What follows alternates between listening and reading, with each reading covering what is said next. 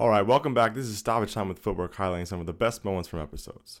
This week we sit down with Max Mansfield, the founder of the Foosball Project and co-founder of Two Bridges FC. Born in Dortmund but raised in New York City, Max has played and coached in both the US and Europe. He talks about the Foosball Project and Two Bridges FC, the reason for creating Two Bridges FC, managing expectations for players, how are young American footballers viewed in Europe, what he looks for when scouting, what happens when it goes wrong, preparing players with the basics, and advice for players on trial. Now check out the video version of this stoppage time on our YouTube channel, Footwork Podcast.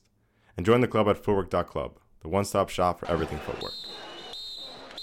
Better to have a short life that is full of what you like doing than a long life spent in a miserable way. Welcome to Footwork. So what has been taking your focus right now? What is your passion right now? And what does it look like? Yeah, so I'm currently running two programs. The one is domestic in the States. It's called Two Bridges Football Club, and that's a nonprofit. It seeks to help inner city soccer players get academic help, obviously soccer training and leadership development, and it's purely donation based. So there's no, financial barrier for these guys to play. So that's what I've been working on in America. And then in Germany, I still have Foosball Project, which, has detoured and made a lot of stops along the way as to what our mission is. And right now, what gets me excited about is just helping young American players get abroad to Germany in the right fit. That's really what we've been, made our bread and butter. So those two things have really been chewing up my time and getting me excited. And with Two Bridges, what kind of led you to this decision? What made you say, okay, there is this issue and, me along with other people can be ones that can help rectify it and help players, who have those barriers to the game? Yeah, I think, growing up in New York City, you get such a melting pot of players in different cultures. And I saw players that maybe didn't get the same opportunities I did that were maybe better players, right? And it led me to understand that, talent is distributed equally, but opportunity is not, especially in America. So I think just seeing that, a small incremental change or support for some of these inner city players can lead to monumental differences in their life, right? And it doesn't always need to be college. It could be as simply as, playing football, getting your coaching license, maybe going to Europe, or even as simple as if you left the program that, I need to show up places on time. I need to shake people in the hand, look them in the eye, and like those kind of little caveats, I think make a world of difference for a young man that doesn't have much direction. How do you manage those expectations with players? Because I know Sean and I, when we got out of college, it was, you look for a name a lot, kind of like you said, of what level, and then you look at the tier, what tier am I playing at, without realizing that, it's probably the most important thing, like we've touched on, to get into a place like Germany and then try and rise up the levels and get seen and get experience and learn the tactical avenues of it all. So how do you manage that for a young player who's probably looking at, I just want to go pro, I just want to be a pro baller, but there's some work I have to do first to get to that? Yeah, it's a really good question. It's a really tricky process. One of the steps we're now taking is we're in the process of acquiring a club that just operates at the youth level. But the idea there is to say, look, any player that comes through the door, their first step, whether it's trial or a year-long time they want to commit, they go to that club.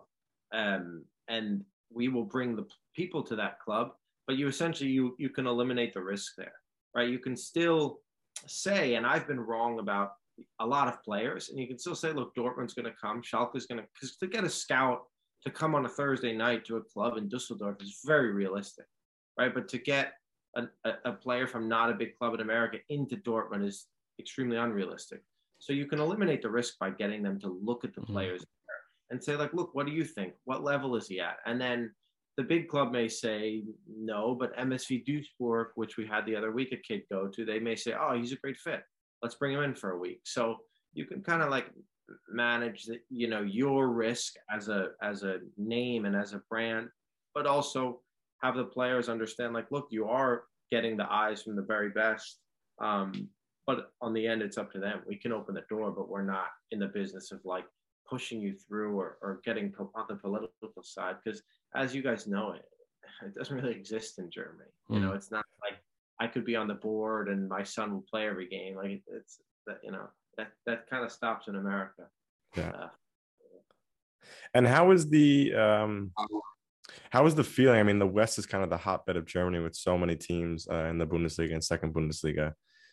How is the feeling of you bringing over Americans? Are they highly interested in young Americans? Is that kind of an expanding new market? Of course, they're getting players from all over the world. Everyone's trying to send players there.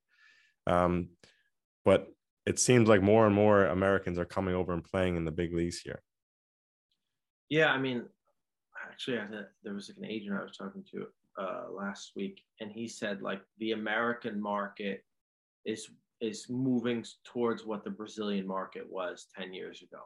That clubs in Europe are just overpaying for American players. I forget the name of the player that went to Roma. Is it Brian Reynolds? Yeah, that's it. Yeah. Like he hadn't played. This is an MLS guy who was telling me, but he was like, he hadn't played that many games in MLS. He hadn't shown that much, right? He had some glimpses, but it wasn't like, all right, this guy is a no-brainer. But they paid, I think, like 9 or 8 to 12 million in that window, which like years ago for an MLS player, that wasn't like ridiculous. MLS you'd be insane. But it's kind of like everybody's like, oh, let's take a chance. He's an American kid. At the very least, we can get some branding, some marketing in the States. Like there's just like, it's like the Nicholas Pepe deal. Like it's such a hot market right now. So I think clubs are always interested. The West, you just have the beauty that you could, we have like a player house there. And the players that live there, like they have access to so many clubs living in the same place, where like if you lived in, Südwest Germany, like you may have to have each kid travel 2 hours, or the options are limited. If you don't make it at Saarbrücken and Elversberg, you're done. Like that's it. Find a lower. Where here it's like you have Oberhausen, you have Essen, then you get into the Oberliga clubs, Victoria Köln, Fortuna. Like there's just such a array of clubs that you can get to that are well structured and well funded. I would love to pick your brain on the idea of scouting, because I mean, I can't imagine how many players you've placed at this time, and I would just like to know some of the things you look for, whether it's on the field or even off the field, for someone who you think, oh, I can bring this player to Germany, and we'll have a real chance at getting him something. Yeah, I think in technique is like the first step. If that isn't the foundation of the house, I think it's very difficult to make it in Germany. That's the one. If that's not there, it's tough to you can get a player fit, I say, in 3 months to 6 months. You can get a player strong in 6 months to a year. You can change a player's mentality in 3 months. But to build like a proper first touch, I mean, that takes years. It's so hard. So I would say that's the first basis. And then they need, in modern day football, they don't, they need a change of pace. They don't need to be the fastest person ever, but it's very difficult to not have a change of pace, both in recovery and offensively, to be deceptive. There needs to be some change of pace, and it breaks my heart. And like I zero change of pace, and that's probably why the Oberliga was my final destination. But the modern day game, it just requires that. And then the third aspect is like a mentality thing. I think there's guys that you can take a chance on, and they can get to Europe and get hit, and they recover and say, all right, I'm up for this. And there's a big group that says, nah, this is just not for me. To see it, to front run the train, and when you see them in the States, to say like, okay, this player can kind of like, can this kid live alone in like a basement in like Oberhausen? Yes or no? Yeah. You know, not right away, but if he's not willing to do that, like, it's just not going to work. You know, and you can get that out pretty early. You can get that from a conversation. I could tell from Sean immediately he was extremely willing to live in from Mongolia. And what about when you get it wrong, I guess, or when a player kind of misuses your connections and trust? Because at the end of the day, it's your time, it's your connections, which, you know, you've built a lifetime making. So what is that experience like when a player doesn't really, you know, hold his end of the value in terms of being a good model trial player, or, you know, using your name to the best effect? Yeah, it's rough. I mean, it's especially in Europe, it's a cutthroat game. Like Sean was saying, everybody's trying to push players into Germany specifically. So it's like, you know, you're not the only one in line. I'll never forget, we had a kid. This was pre-COVID. We sent a kid to Schalke, or Schalke invited a player of ours, and he did well, trained well. And then after, and this was partly my fault, after, goes in the locker room, picks up his bag, walks out. Doesn't ask if he should return the training gear. And as you guys know, doesn't say bye to anybody, and then doesn't shower. And it, again, I should have been like hard about it. Like, those are like 3 imperative things. But I just thought, like, just whatever happens on the field, like, you know, nail it there and you're good to go. And this was early days of me doing this, but it took a lot of convincing till we got our next player there, because we got the rep of like, those guys have bad attitudes, or they're prima donnas, and you know, all sorts of things in it. And it made it really difficult. You know, you're not the only one, you know, trying to get players opportunities. And how do you approach it now? Do you have that conversation beforehand? How to walk into a locker room and greet every player and say hello to the coach? And yeah, I try and prepare players as best they can. I think little incremental changes can make your experience in Europe like so different, and things I wish I told everybody. Like, to learn, like, if you know, like the players I have now that have deals to go to Europe in the summer for preseason, it's like, yeah, from now until July.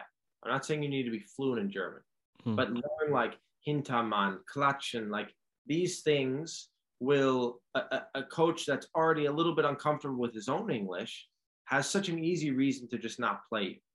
But if you can eliminate that barrier, right, and fit in like another German player, right, like, then you really have a chance to come in right away and make a difference. So like saying hi to every guy, helping carry things, saying bye to people, like looking people in the eye. On the men's side, like, the harsh reality is, like, especially if you're playing like Oberliga, like, maybe stay for a beer on somebody's birthday. Like, I was like, like, oh, I don't drink alcohol, like, goodbye. And it was just like, all right, just have something. It's not about the alcohol. It's like, just be like, show that you have skin in the game and that you're pulling the same ship that they are, you know? So I do like a little, I don't want to call it course, but like just like an intro packet that I give these guys to say, like, look, these things would really help you. And it does. I mean, you guys know. What are your advice to players going on trial? I know you mentioned before you kind of have not a workshop, but you kind of teach them the little things incrementally.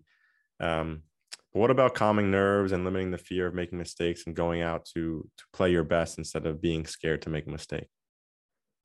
Yeah. I mean, I always say fit in, then stand out, right? I think even with a session, like, fit in and show that if I took this guy, he would seamlessly fit into the group, and then show something. Okay, that's the element he brings. I think too much in either direction, you know, then it's kind of like it's that classic conversation where it's like, I already have 3 of you, right? Like, I already have 3 center mids that do what you do. And then the other side of it is just like, look, you don't fit our system. So fit in, then stand out. I think with the football side of it and the nerves and stuff, just like understand, like, there will be other opportunities, and they may not be immediate, and they may not be on your timeline, and you may feel some regret if you didn't do your best, but like, there will be other opportunities. If you keep pushing for them and doing the work and the contacts and stuff like that, like, it will materialize. So just like, go out and enjoy it. I mean, at the end of the day, the majority of us are not doing this for the money, right? there's other things most people could do to make the same or more money. So like, enjoy it. Like, you have to. That's the root of it. If it's not there, then why bother? If you're gonna beat yourself up over it, or put that pressure on yourself, then it's like, you might as well do something else if it's gonna bring you that much anxiety. So just enjoy it for what it is, and understand that like there are people that can no longer play the game of football because of injuries, or the fact that you're already there and been invited to a club is a success in itself. Like, now just go out and have fun. Love that. The fit in and stand out may be the quote of the day too. Also, Yeah. I mean, just the notion to enjoy it, because you never know how blessed you are with the opportunity. But before we get into our little fast feet round at the end of our quick fire questions, I'd like to come back to the present and just, where can people find what you're doing with the Foosball Project and the Two Bridges, and what do we have coming up in the near future? Yeah. So Foosball Project is just at the Foosball Project on Instagram, and then Two Bridges is at Two Bridges _ on Instagram, and we're like always pushing out new content and new ideas on that. Some cool stories to follow. What is coming next? We are opening up FP Residency, which is a residency program for players to live under a house in Germany.